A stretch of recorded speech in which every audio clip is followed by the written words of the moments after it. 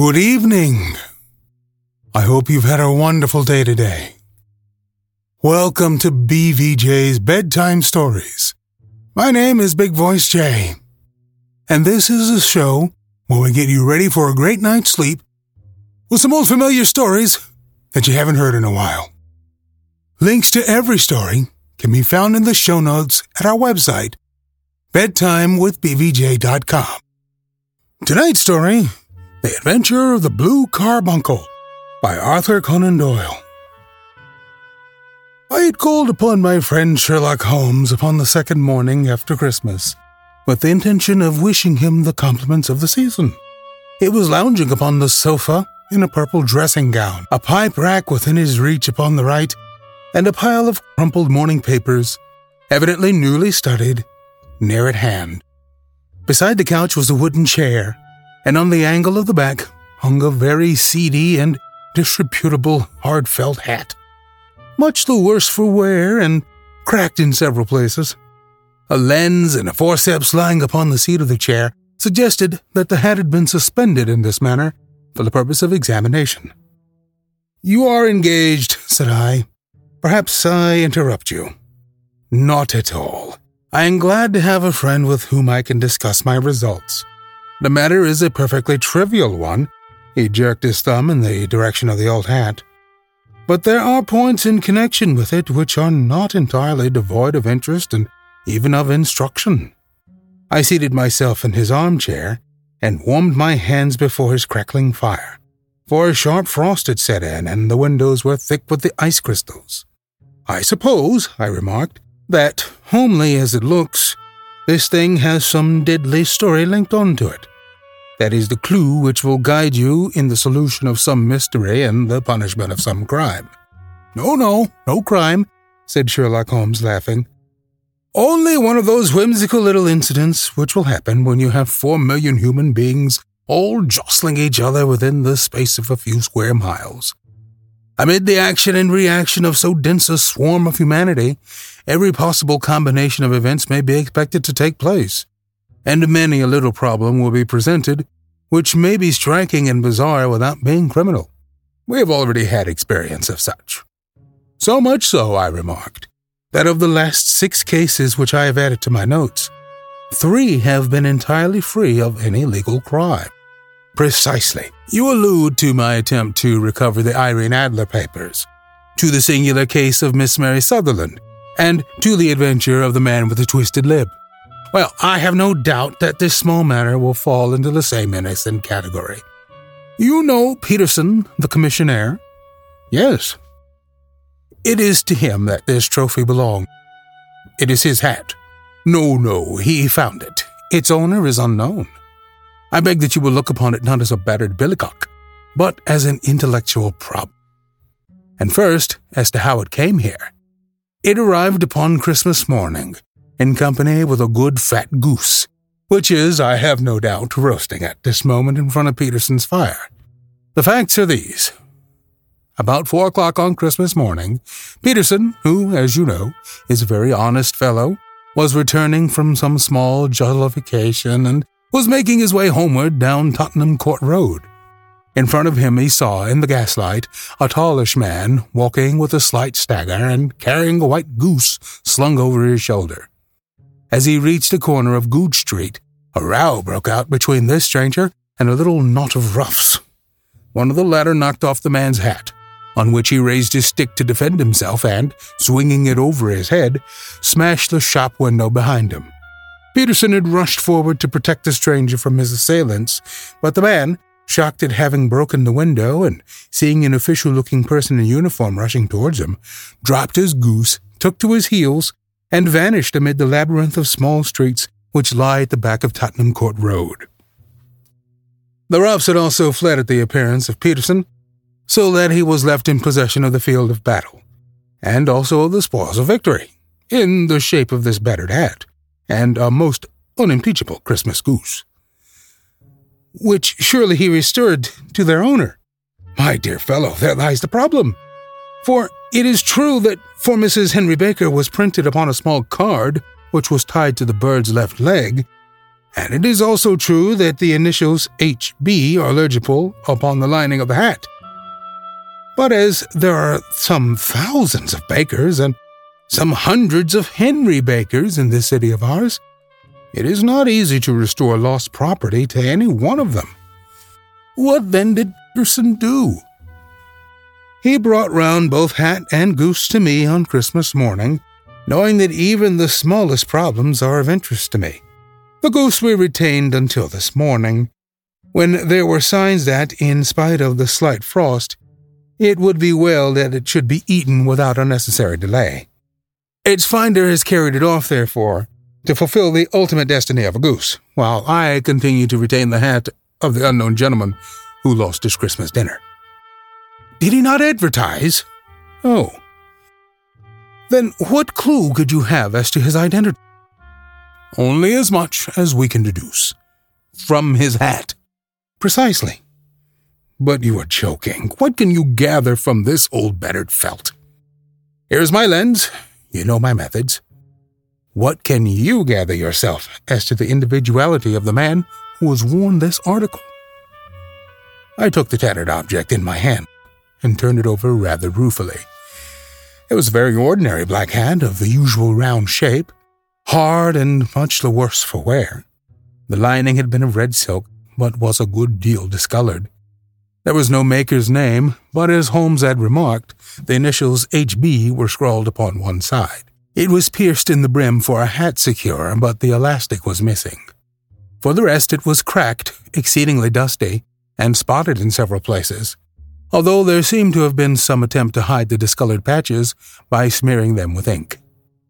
I can see nothing, said I, handing it back to my friend. On the contrary, Watson, you can see everything. You fail, however, to reason from what you see. You are too timid in drawing your inferences. Then pray tell me what it is that you can infer from this hat. He picked it up and gazed at it in the peculiar, introspective fashion which was characteristic of him. It is perhaps less suggestive than it might have been, he remarked. And yet there are a few inferences which are very distinct, and a few others which represent at least a strong balance of probability. That the man was highly intellectual is of course obvious upon the face of it, and also that he was fairly well-to-do within the last 3 years. Although he has now fallen upon evil days, he had foresight, but has less now than formerly, pointing to a moral retrogression which, when taken with the decline of his fortunes, seemed to indicate some evil influence, probably drink, at work upon him. This may account also for the obvious fact that his wife has ceased to love him. My dear Holmes! He has, however, retained some degree of self-respect, he continued, disregarding my remonstrance. He is a man who leads a sedentary life, goes out little, is out of training entirely, is middle-aged, has grizzled hair, which he has had cut within the last few days, and which he anoints with lime cream. These are the more potent facts. These are the more patent facts which are to be deduced from his hat.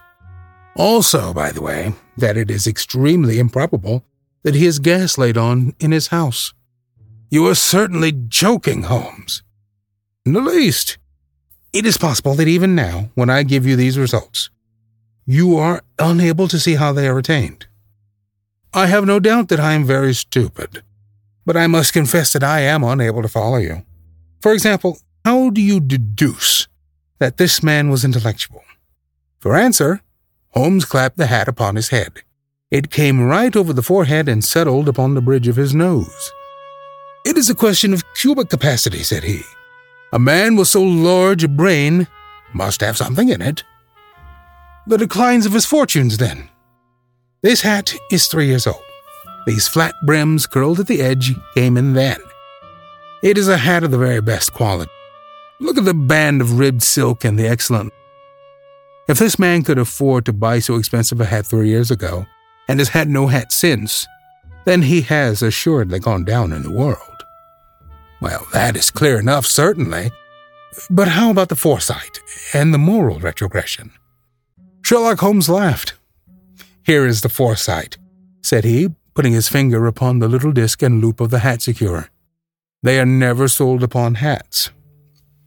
If this man ordered one, it is a sign of a certain amount of foresight, since he went out of his way to take this precaution against the wind.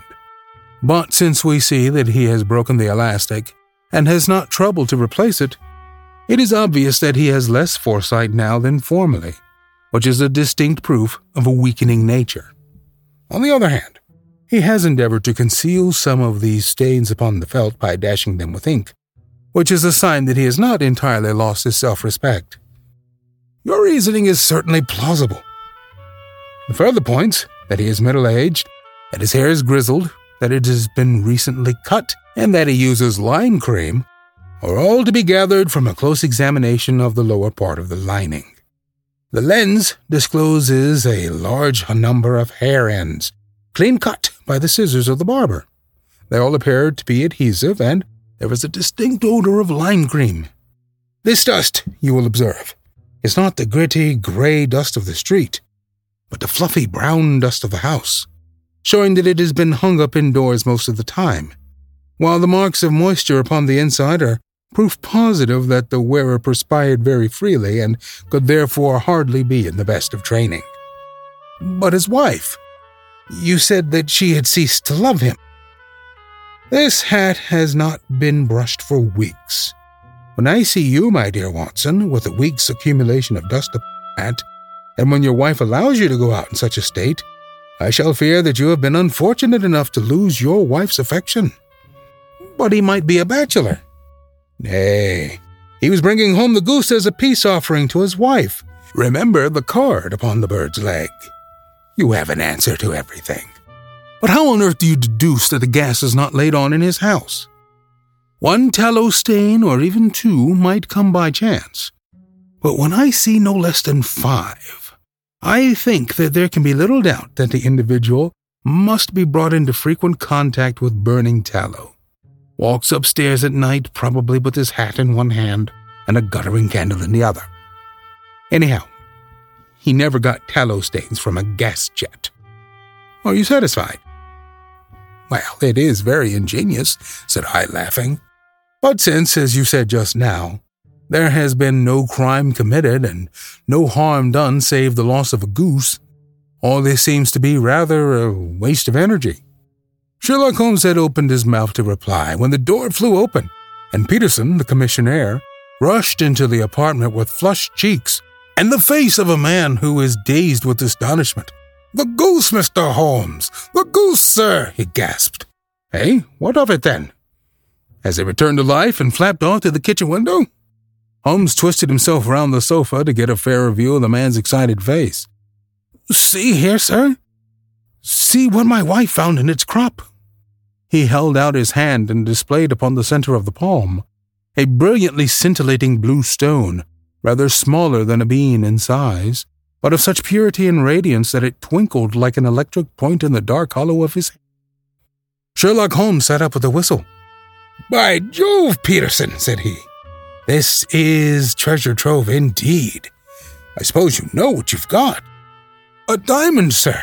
A precious stone. It cuts into glass as though it were putty." "It's more than a precious stone. It is the precious stone." "Not the Countess of Morcar's blue carbuncle," I ejaculated. "Precisely so. I ought to know its size and shape, seeing that I have read the advertisement about it in the Times every day lately. It is absolutely unique, and its value can only be conjectured. But the reward offered of £1,000 is certainly not within a 20th part of the market price." £1,000? Great Lord of mercy! The commissionaire plumped down into a chair and stared from one to the other of us. "That is the reward, and I have reason to know that there are sentimental considerations in the background which would induce the Countess to part with half her fortune if she could but recover the gem. It was lost, if I remember aright, at the Hotel Cosmopolitan," I remarked. "Precisely so. On December 22nd, 5 days ago, John Horner, a plumber, was accused of having abstracted it from the lady's jewel case. The evidence against him was so strong that the case has been referred to the Assizes. I have some to the matter here. He rummaged amid his newspapers, glancing over the dates, until at last he smoothed one out, doubled it over, and read the following paragraph. Hotel Cosmopolitan jewel robbery. John Horner, 26, plumber, was brought up upon the charge of having upon the 22nd instance abstracted from the jewel case of the Countess of Morcar the valuable gem known as the Blue Carbuncle. James Ryder, upper attendant at the hotel, gave his evidence to the effect that he had shown Horner up to the dressing room of the Countess of Morcar upon the day of the robbery in order that he might solder the second bar of the grate, which was loose. He had remained with Horner some little time, but had finally been called away. On returning, he found that Horner had disappeared, that the bureau had been forced open, and that the small morocco casket in which, as it afterwards transpired, the Countess was accustomed to keep her jewel, was lying empty upon the dressing table. Ryder instantly gave the alarm, and Horner was arrested the same evening, but the stone could not be found either upon his person or in his rooms.